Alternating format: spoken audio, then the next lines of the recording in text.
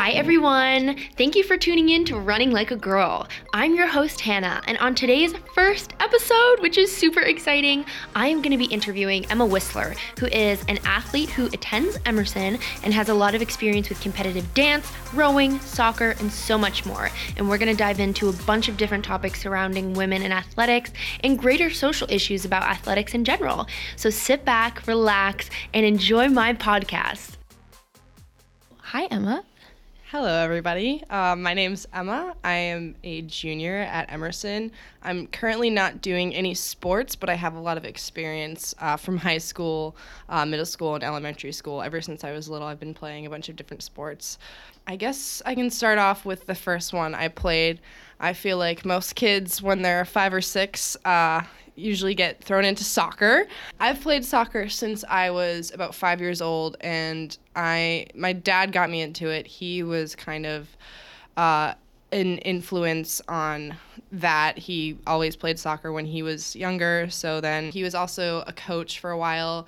I played soccer, I think, up until high school, so I played at least like 11 or 12 years. I started off just playing recreationally, and then it sort of shifted to more competitive, so I would be on teams that would travel, so travel team they call it, and I did that for every single year up until high school. And then high school, I tried out for the teams there. The tryouts were really, really brutal. It was a lot of demanding running and exercises and workshops. So that was not fun, but I made the team. So then I was on my freshman year, I was on the freshman team. My sophomore year, I was on junior varsity. And after that, I quit soccer because I was tired of it. I met a lot of cool people from playing soccer. I grew up with playing with girls around local cities that I might not see in school, so that was really nice. But I got bored of it after a while, and then I swapped to rowing. I'm also gonna quickly touch on, maybe I can talk about dance for a little bit, because that's something that I also did. You also danced? Yeah. Oh, yeah. I danced competitively. Yeah. Just to jump in really quick, from my experience, I'm sure you're going to talk about this too, especially as a female dancer. There are so many stereotypes around the sport of dance, whether or not dancing competitively even is a sport. Yeah, some people don't even say it's a sport, which is not true.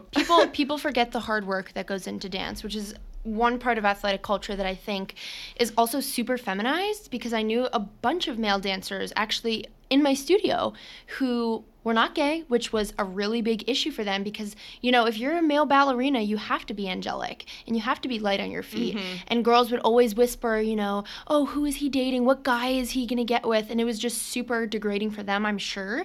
So, you know, the athletic culture... Even the parents would be like that. I remember at my studio, like, there would be a few... We didn't have many male dancers at our studio, which I think is a common theme in most dance studios. But the ones that we did, I always hear the mothers and dance moms. That's a completely different topic that we don't even need to veer into. But they would always be talking about how, oh, check out that one. He's definitely going to grow up to be something. And I'm just like, man... Let him be. This is how you traumatize children.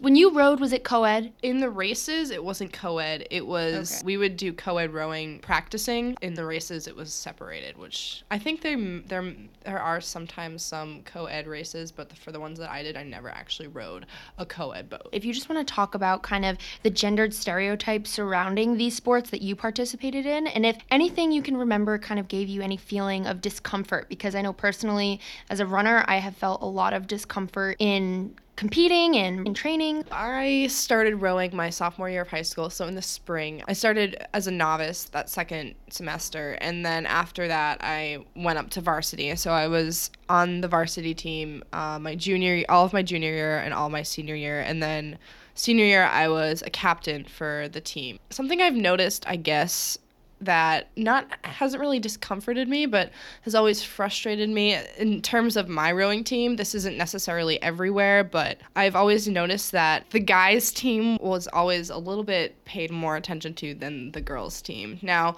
when I started rowing as a novice, we had a really, really powerful girls' team. They actually went on to go row in the head of the Charles. Yeah, so a lot of local greater Boston area teams. I rode for a team called Medford High School. It's about 20 minutes from Boston, so not super far. We would row on the Mystic, which is connected to the Charles. But a lot of teams would put in a boat for a lottery, and every other year, either a girls' team or a guys' team would get it. So we were lucky we got a girls' team boat in that year. I never got to row in it because the year that I wanted to, it was the guys. So that kind of sucked. But I did get to see some of my team members row in the head of the Charles, which is really awesome. The girls' team has always been much, much smaller than the guys' team. We've definitely grown as a crew. I can't remember when the Medford rowing team started, but it started very, very small. We had maybe 1 or 2 boats, and our boat yards definitely increased from then. So the girls' team has always been much smaller than the guys' team, even if it was by like 1 or 2 people. And then as we grew more, each team would grow a little bit more, but the guys' team was always larger. When I started my junior year, it was in the fall, it was larger, and then the spring it decreased again. Something I noticed was that a lot of coaches shifted around for the girls' team, whereas the guys' team they had one coach, and he was pretty solid and always paying attention to him.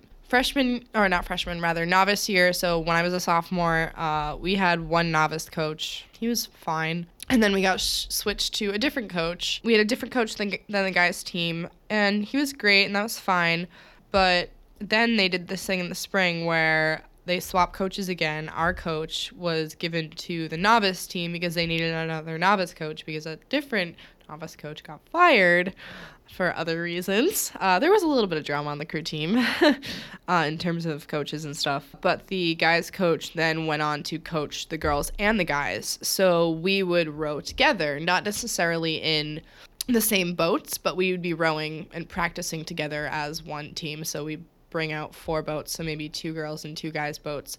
The girls would be given a head start, which at the time makes sense because the guys in those boats, they are a lot stronger and they can row a little bit faster. And so usually it would work out. So 2 girls boats were rowing against each other, and then the 2 guys boats were rowing against each other. Did you ever have a female coach? Once I had a female coach, maybe for a little bit. She was more like a side coach. I actually rowed with her, and then she graduated and came back to coach a little bit more, but she was mostly there for the middle school team and the novices, so she got swapped to them. So for the most part, no. Other than that, we haven't had I haven't had a female coach in rowing. I mean, I was going to assume that, but I wanted to ask, so do you think your experience would have been different personally or for the team had you have had a female coach? I think maybe we would have been able to connect to that said female coach a little bit more. Maybe it would have been more enjoyable. Not to say that I didn't like the coaches that I had, but again, she is facing the same struggles that I do as a female rower, or she has faced the same struggles. She was also on my team, so she understood better. So I think that would have made things a little bit easier, and also just knowing us more personally and knowing how our bodies work compared to guys. Like, I don't think it matters too much if you have a male or female coach, but I think that if I had a female coach for the majority of my rowing team, it might have made it a little bit better. Mm-hmm. Yeah, not even to say that because when I played soccer, I had a male coach. Yeah, freshman year I had a male coach, mm-hmm. and then all throughout my soccer career I had mostly male coaches, and then I had a few female coaches sophomore year, so it's been mixed and matched. Yeah, and again, like, not saying that's a bad thing, but because when I danced, my teachers and coaches were women, and just even comparing that to my experience with soccer, I just felt like I could tell them more, not even like I felt like it was more of a relationship and a friendship and less of like a power structure, because sometimes I felt like my male soccer coach would be very intense, which like he should be, coaches should be, but I think that in certain ways, like I didn't realize the benefit of it until I started dancing competitively and really created like a family there. And again, it's just super interesting to look at these trends, I guess, like these commonalities that you and I have faced, and how it's not necessarily a detriment to have a male coach, but just thinking about how maybe my experience could have been different just because it was a female coach. Yeah, and I think that it's not necessarily good or bad, but it's yeah, like you said, it's different. It's a you can't really know that unless you are a woman and you've had a female coach versus a male coach, and there are like slight differences. That's not to say that female coaches are any less tough, because that is not true. My female soccer coach was absolutely terrifying. Like, many of us were very, very terrified of her. But at the end of the day, there's just a little bit of a relationship that you just can't have when you have a male coach. Yeah, exactly. And that's the thing. It's like, you're always going to have this, there's a power structure in any sport. Yeah, because definitely. You have mentors, you have coaches who are supposed to guide you. I just think, even looking at it as if, what if the male soccer team had a female coach? I don't think that that's ever happened. Now that you mention that. When did, because like when you were young, like the dads always coached. Yeah, my dad always coached. Yeah, like my dad coached my brother's basketball team, and my friend's dad was actually my soccer coach when we were little, but it's like, when were moms ever coaches? Never. Yeah. Their soccer moms they sit on the side and they cut orange slices for after the games. That's really funny that you mentioned that. I don't think I've ever had a soccer mom coach. Maybe one time briefly, but for the most part I've mostly had male coaches, like dads, doing it, and I don't know why that's the standard, but it is. Just like, when's the last time you heard like soccer dad? Soccer dad. Like, when you picture soccer mom, you picture a mom with a big Honda minivan, and like you said, she's got in her yoga clothes. Me and my friends used to joke about how we would be different, like, mom stereotypes, and I was always the soccer mom. Not that I will ever become one. Yeah. But it's funny, like, no one ever told me moms can't do this, dads can do this, but that's just how we grew up, like stereotyping men into one role in the athletic world, which is coach, sports director, and then the women are on the sidelines, cheerleaders, like, look at the NFL. There's the ratio of, like, just even associated with the team, like, as far as trainers, and it's overwhelmingly male. The women, like, the cheerleaders are there to stand and look pretty. That's the female representation in the sport of football. Yeah, and the sad thing about the sports industry is that it's been male-dominated for the entirety of history, and it will continue to be male-dominated for maybe as long as I'm here on this earth, because it's just, like, if you go and watch a sports game, like, it's always male, like football, baseball, basketball, hockey, soccer. Not to say that people don't watch women's professional sports, which they're there. They just people don't watch them. Yeah, women's basketball isn't on the 8 p.m. Friday night primetime game. Yeah, exactly. Like, that's not what people are catered to. Even female viewers watch male-based sports because that is the standard. I'm not an avid sports watcher, but my family is very big on sports. They love sports. They love football, basketball, baseball. So all I see is that. I think one of my favorite things is when the Women's World Cup is on. And I think I've seen a few comparisons. I'm sure you've seen this before about how the men tend, when they get hit in soccer, they tend to be a little bit dramatic when they fall down. And then when you see people in the Women's World Cup, they are just ripping people's hair and pushing them down. And not to say that's okay in the game, because it's not, and they'll probably get a yellow card. But it's just funny how those interactions are a little bit different. And the men are doing it typically so they can get out of the game or, like, cause a penalty and get another penalty kick in. But the women in those soccer games are savages, and I don't know why more people don't watch them, because it's pretty good. Related to that, you actually just reminded me, we talked about this in class, the Serena Williams cartoon. Oh, yes. Of her throwing a fit after she lost at was that the U.S. Open? I think it was the US Open. There's a cartoon that circulated about maybe a month ago of Serena Williams throwing a temper tantrum after she lost the U.S. Open because she protested the loss to the referee, and quote unquote made a scene and threw a fit, and it was a huge news story about her pouting and not accepting the loss and being a baby about it. And now even just you talking about males in soccer, let alone every other sport, guys always protest and make a scene and throw temper tantrums about a wrong call or something that is frustrating to them because they lost. But then when Serena Williams did it, it caused such a big scene because she's a woman. And that would have never happened if Roger Federer called out the male referee. It's just, that's another example of like gendered athletics in the world we live in, and it's just unavoidable because it just causes so much attention when it's a woman causing a scene rather than a man, because maybe we don't see it as often.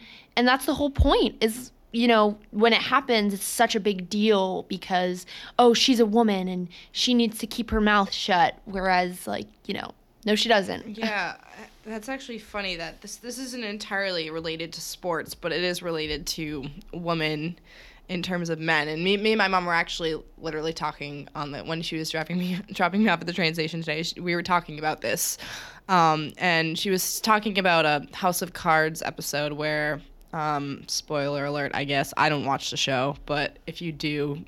And she was talking about this episode where one of the characters' wives became president, and she fired everybody on the cabinet board and hired an entire team of women. And my mom started talking about how that was really awesome. She was like, yes, woman power. And I'm like, oh, that's so funny. That's just like the midterm elections just happened. It's so weird how that episode recently aired and they filmed it before that, but that's how the midterm elections kind of came out. Like, we have so many great women in power now. And then somehow we got onto the topic about how there need to be more women in politics and how men are allowed to make a fuss about things and be strong and tough. And when they make strong and tough decisions, they're awesome, which is great. Like, you should be doing that in politics. Like, do your job. But when women do it, they get seen as bitches. Regardless of what it is. If they're just doing their job, but they're being tough, oh, she's a bitch. And I think that can be seen in sports too. It's always because she's a woman. It's the same. It's the same exact thing. You're 100% right. And that's why I kind of, in this whole journey of creating this podcast, I kind of wanted to explore how exactly you hit the nail on the head, how these ideas that are focused in athletics transcribe into everyday life, greater social issues of femininity and masculinity, and how the dichotomy of it is just unavoidable. We're brought up to learn these things and, just picture soccer moms, not soccer dads. And, kind of just, yeah, we're just used to it. So jumping into the next part of our conversation, I wanted to talk about a campaign that I'm sure you're aware of. It was super popular, and just kind of how it paints the picture of female athletes in a really, really interesting way. So it's the Dove Like a Girl campaign. I think, yes, I've seen it before. Yeah, so it was a series of video ads where they have young girls and adult women, the whole spectrum, kind of put into a room, and the interviewee says, "Run like a girl." And these girls run with all their might and all the power that they can, because to these younger girls, like a girl isn't negative. And doesn't mean anything yet. Exactly. And then they bring in older women, older athletes, and boys and men. And even the younger boys, when it's said, 10-year-olds told, "Run like a girl," he flails his arms around, he's giggling, he's not putting any power behind it. And same went for the men. And the older women as well also kind of were, just flailing around, ha ha ha, like a girl. So even just this idea of like a girl has a negative connotation, and there's no power associated with femininity in the athletic world. So I kind of just wanted to get your opinion on that and how you think, if at all, it maybe changed how you look at sports and how that connotation has maybe affected your athletic journey. Yeah, I think that's really interesting, and I've had a lot of conversations with my friends about, oh well, girls can do it too, like guys can do it too, and like there have been some arguments that have happened about whether or not a girl can do something, and if they have the physical ability to do so. And I think personally that a girl can do anything if she sets her mind to it. I think she needs to get there with the physical strength that she has, but I don't think it's not possible. So I'm glad that Dove did this campaign because, again, there's always been this double standard about females in sports compared to males in sports.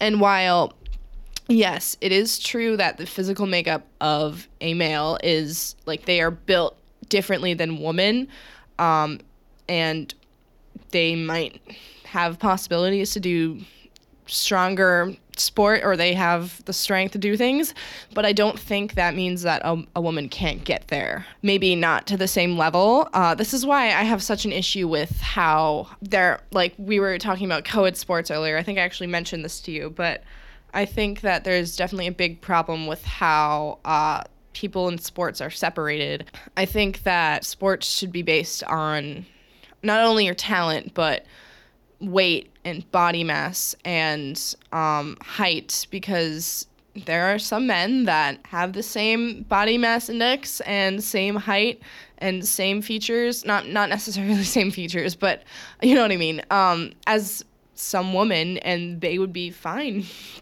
Go head to head in whatever sport they want. Actually, to go back to rowing on this topic, we used to do practices with co-ed boats, so sometimes we'd be paired with guys, and the way it would work is that we would usually guys with stronger, it's called an erg score. If you don't row, you don't know what that means. It's essentially how fast and powerful you can row. It's tested by these thing called erg machines. You probably see them in the gym. They're just rowing machines. But usually you do a 2K test, and it'll test how fast you can row for 2K. So how fast you can row in 2,000 kilometers. It's a typical race. Usually the average for males that you want in terms of high school rowing, like you want them to be able to break a 7-minute, and from females you want them to be able to break in 8 minutes. So I got really, really close to breaking 8. It's hard to do. It's a big feat. I never did it. Maybe one day I'll do it again. All I have to do is take out an erg machine. So yeah, there were a few women on our team that broke 8, and then a few men on our team that broke 7. But for high school, it's a little harder to do, especially if it's not a super big club team that practices really intensely. But when we would do rowing in co-ed, they would do it so that the women's erg tests were matched up with men's, so the boats would be even. So why can't they do that in real life? Kind of going off of that, which this is something I've experienced in running. I have personally never run a qualified marathon start time, but this is something I know that exists in competitive running, in marathons and half marathons. The men elite runners start before the women, and that's not something that's based on pace per mile. Are they rowing? Oh my God, rowing! Are they running for marathons? Are they running? You guys are just running against each other, right? Is it co-ed or are they separated? So for the elite women and the elite men, yes, it is separated. Okay.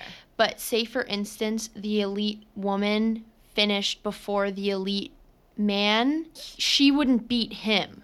She would beat the other women. Because the men, that's silly. Because like I said, like pace per mile isn't, it's based on gender. So it's really just cut into the male elite runners always begin first for the Boston Marathon, say for instance, and the female elite runners start, I think it depends, maybe it's very soon after, maybe 5 minutes, but it's just, it's not gauged on that. And I would love to learn more about the exact statistics behind it if a woman ever did pass the male runner, or how that's kind of judged and qualified. But I know that it's based on gender, so that women never start before a man. It's always the men. The men lead the pack. You're being compared to the male pace per mile and their start time, their finish time. And, it doesn't matter if you have more muscle mass or a faster pace per mile, you're always going to start behind the male. And I've listened to quite a few podcasts of female elite runners. Winner of the 2018 Boston Marathon, Des Linden. I listened to one that was super interesting where she kind of talked about how she's just kind of doesn't focus on that anymore, and she kind of just focuses on herself and her race, which is kind of the beauty of running. It is pretty individualistic. You're really just racing against yourself in a way.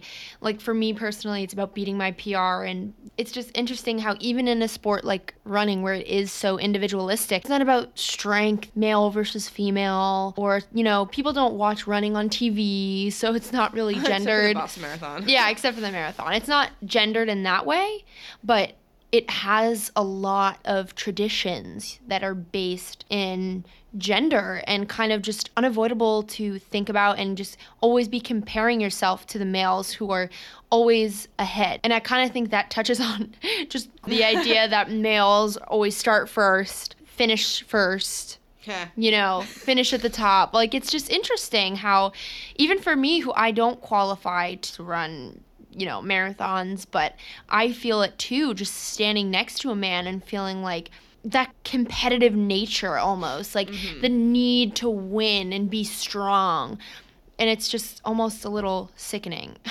Another thing I wanted to talk about, which I have faced a little bit, I don't know if you faced it, is just the physical idea of being a female athlete and women being seen as quote unquote too muscly or, not strong enough. It's almost like you can't win. If you're too lean, it's where her muscles, but if you have big biceps typically associated with a man and masculinity, you're too buff and it's not attractive. Yeah, that's definitely something I've seen in my lifetime.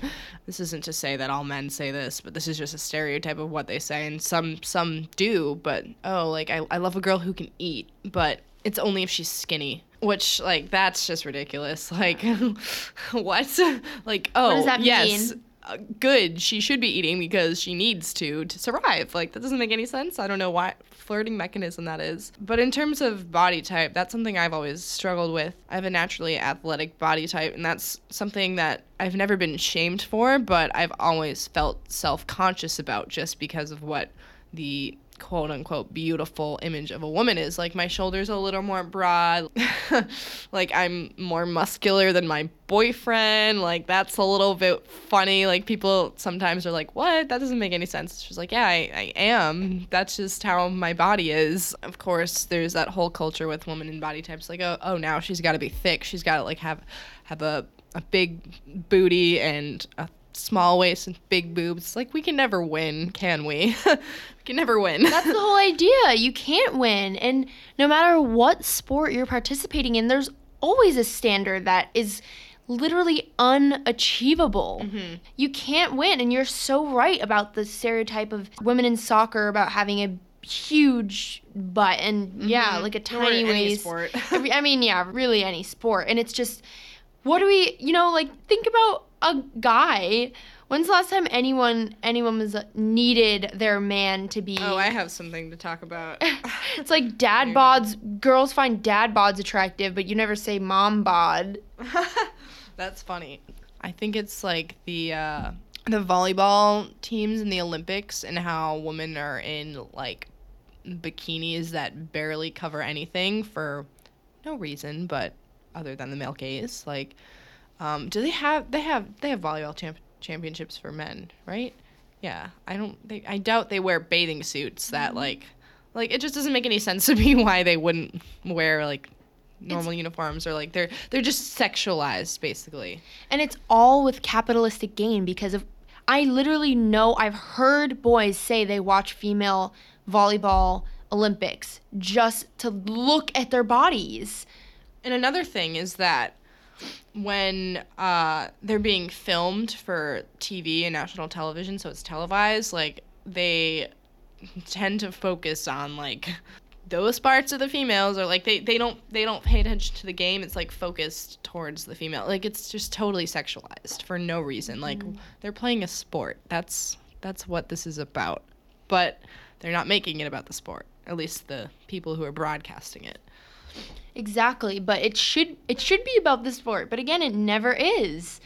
And it never really goes back to that. And that's why it's so hard, at least for me. I don't know how you feel about being a female athlete and feeling like there's so much I need to keep up with and kind of portray myself in a certain way. Even when I'm running down the street, I feel like I have to attain a certain amount of power so that a man won't try to talk to me while I'm running. There's nothing I could do to change that. And maybe I want to run in the summer in a sports bra and spandex, and then of course that's going to attract a gaze, and that's going to attract comments because it's happened to me before. But if if a guy is shirtless, it doesn't matter, and that's just a whole other thing. At the end of the day, every athlete, I think, can vouch for the fact that they want to exhibit a certain amount of power, but that power, the idea of power, is inherently masculine. So it's like, where is the right balance? The quote-unquote right balance for a woman. We all experience it differently, but there's no good way to kind of feel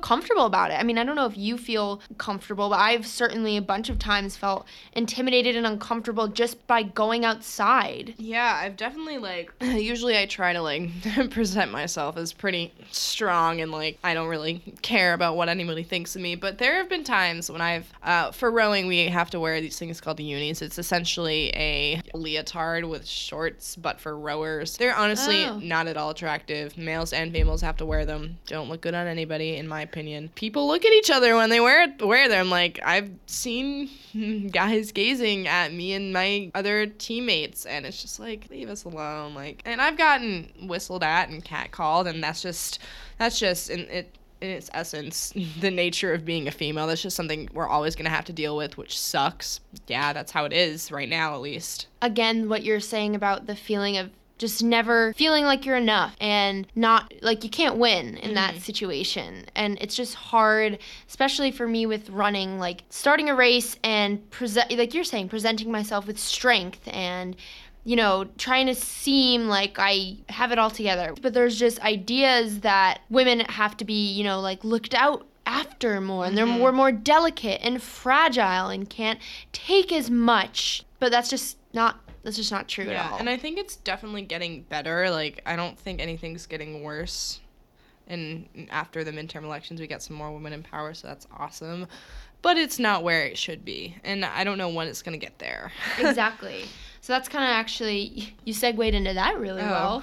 Have you seen any, specifically looking at athletics, because I know politically we definitely have, which is great. Yeah. But in your athletic experience, have you seen any type of shift towards female empowerment in any way, kind of, in relation to campaigns like Dove and portraying women as powerful and not focusing on the delicacy that is associated with femininity? I mean, I think there have been a lot of, Dove, there have been a lot of ads released recently, I think, in terms of Nike and just a bunch of brands that have been showing female empowerment.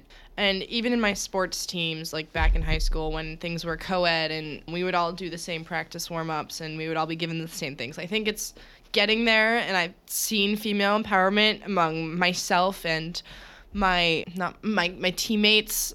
I've seen it. I don't think that it's going to get where it needs to be until, I don't know if it will, honestly. In my ideal situation, women's sports would be broadcasted as much as male sports, evenly, or even more. I don't see that happening in the near future, but in my ideal world, that is a place where I can say, okay, this feels equal. I completely agree with you. When I think about, representation of female empowerment in relation to sports, I automatically think of TV. And because that's where everybody sees it. It's where everyone sees it. You're completely right. Football, hockey, baseball, I don't basketball. even know if there are female football teams that are televised. I haven't seen any. We wouldn't know for any, but we wouldn't know. Yeah. Think about it too. In female representation in the media, athletically, it's soccer, volleyball, dance. Dance is another big thing that, I guess that's almost like the flip-flop, which we've talked about earlier with how gay men have the stereotype, or men have the stereotype, if they're dancers, they are gay, which is not true. But it's almost as if women own dance. Yeah. Because it's seen as delicate and Exactly. often sexualized. It is very sexualized. All about, and think about it too, it's all about the look. All about how you dress, your makeup, your facial expressions, keeping up this always happy, light, delicate persona often. And if you've ever seen Dance Moms, or at least heard of it, you can see how sexualized some of those girls are in the costumes. And honestly, that's not to say that it's anybody's fault, because those moms put their daughters in those costumes. I don't know why it's so sexualized sometimes, or it's seen this way as something that's fragile and delicate. But when I was growing up doing dance, like, I guess I never touched on my experience doing dance, which I know you did too. Some people, I would talk to them about how, like, oh, dance is a sport. Like, I think I even have arguments with my brother about how it's a sport. And he's like, no, it's not. It's not a sport, blah, blah, blah. I'm like, well, let me look up the dictionary definition of a sport and tell you that it's any physical activity or something like that. And then he was like, well, blah, blah, blah. I didn't have a very good argument for it. But so many people have told me it's not. And I'm like, well, I'm getting just as much exercise doing this as you are doing soccer or whatever sport you play. Maybe it's not a contact sport. Like, hell, rowing isn't a contact sport, but it's still a sport. Dance is an art form as well as a sport, and I think that's why maybe many people are like, oh no, it's not a sport, because they already see it as something else. But it can be both, and it is. Exactly. And what you just said kind of reminded me of, like, specifically hockey and football. Fighting in hockey is legal. In football, obviously, it's based in aggression, tackling, jumping all over each other. You know, I can picture many a time watching football where the ball gets loose and 80 giant men wrestling on the field to fight for it. And that's just what people probably like your brother and similarly to mine as well, that's what they've been exposed to. So that's sports, the rough and tough strength and fighting, you know. Like, it has to be some game or race, but it's not true. That's so true. The idea of fierce competition. Like, if you look at the Olympics, gymnastics is a sport in that it's very, very similar to dance. We don't have dance competitions in the Olympics per se. I feel like maybe we should, but maybe it's a little bit too technical for that. I don't know. That'd be a little interesting to add a new category, but yeah, I think that dance is 110% a sport. If you've ever done dance, you know how complicated some of those technical moves are. You know how hard you have to work. You know how physically in shape you have to be. I think some people just think that we go into studio, prance around a little bit, make a combination of things, and wear pretty costumes. But that's not true. When I danced, we had training sessions every day before we would practice the actual moves, where we would just do either cardio or leg workouts or Zumba or things to get our core and our muscles moving, because you need those things to be able to do some of these movements. So yeah, dance is physical. Dance is a sport. Don't tell me otherwise, or I'll come for you. Moral of today's story: dance is a sport. Thank you so much. It's true though that I think that's a really great comparison. Dance, especially you and I both being dancers. Yeah. It's a sport where you can really see it. And I think coming from a dance background and now being a heavy runner, I've kind of experienced more of feeling more powerful, because running in general is associated with power, and maybe not as feminized in certain ways, because it is, I'd say it's pretty equally represented, male definitely, and female. In terms of other sports. Exactly, in relation to other sports, which is why I love it so much, is because I feel, though there are these issues and struggles, at the end of the day, I feel safe in this community, and I feel important, and it's me against myself, you know. That's really the main importance of running. And I don't know if, like, you feel that in your sport life, but I mean, most of my teams are sport. Oh my god, most of my sports are team sports that I've done. I have done running myself, so I understand that aspect to it. But I've also danced for myself before. I've put myself in a situation where, even though it's a team sport and I'm playing as a group, like, I'm doing this for myself. I'm rowing for myself. I'm feeling good about this, or feeling good about my body and how I'm getting physical activity for myself and no one else, despite me being a part of a team. So I definitely feel that and agree with that. It was super interesting to kind of get your take on things and how it is really similar. And that's kind of what I wanted from this, is just to kind of at the end of the day look at my running career, your career with soccer, rowing, and dance, and see how all the sports, see how they are really similar. It's super interesting. So thank you so much for coming on, because I think this is a really, really interesting conversation and super important for people to hear about and talk about, because feminized sports culture isn't something that's necessarily seen as positive, but I think it's important to embrace your quote-unquote typical feminine qualities while also just practicing a sport like anyone else. Thank you so much again for tuning into my podcast. I hope you learned a lot about athletic culture, and I hope Emma and I's experiences really opened your eyes about what's to come with this podcast. I'll see you next time.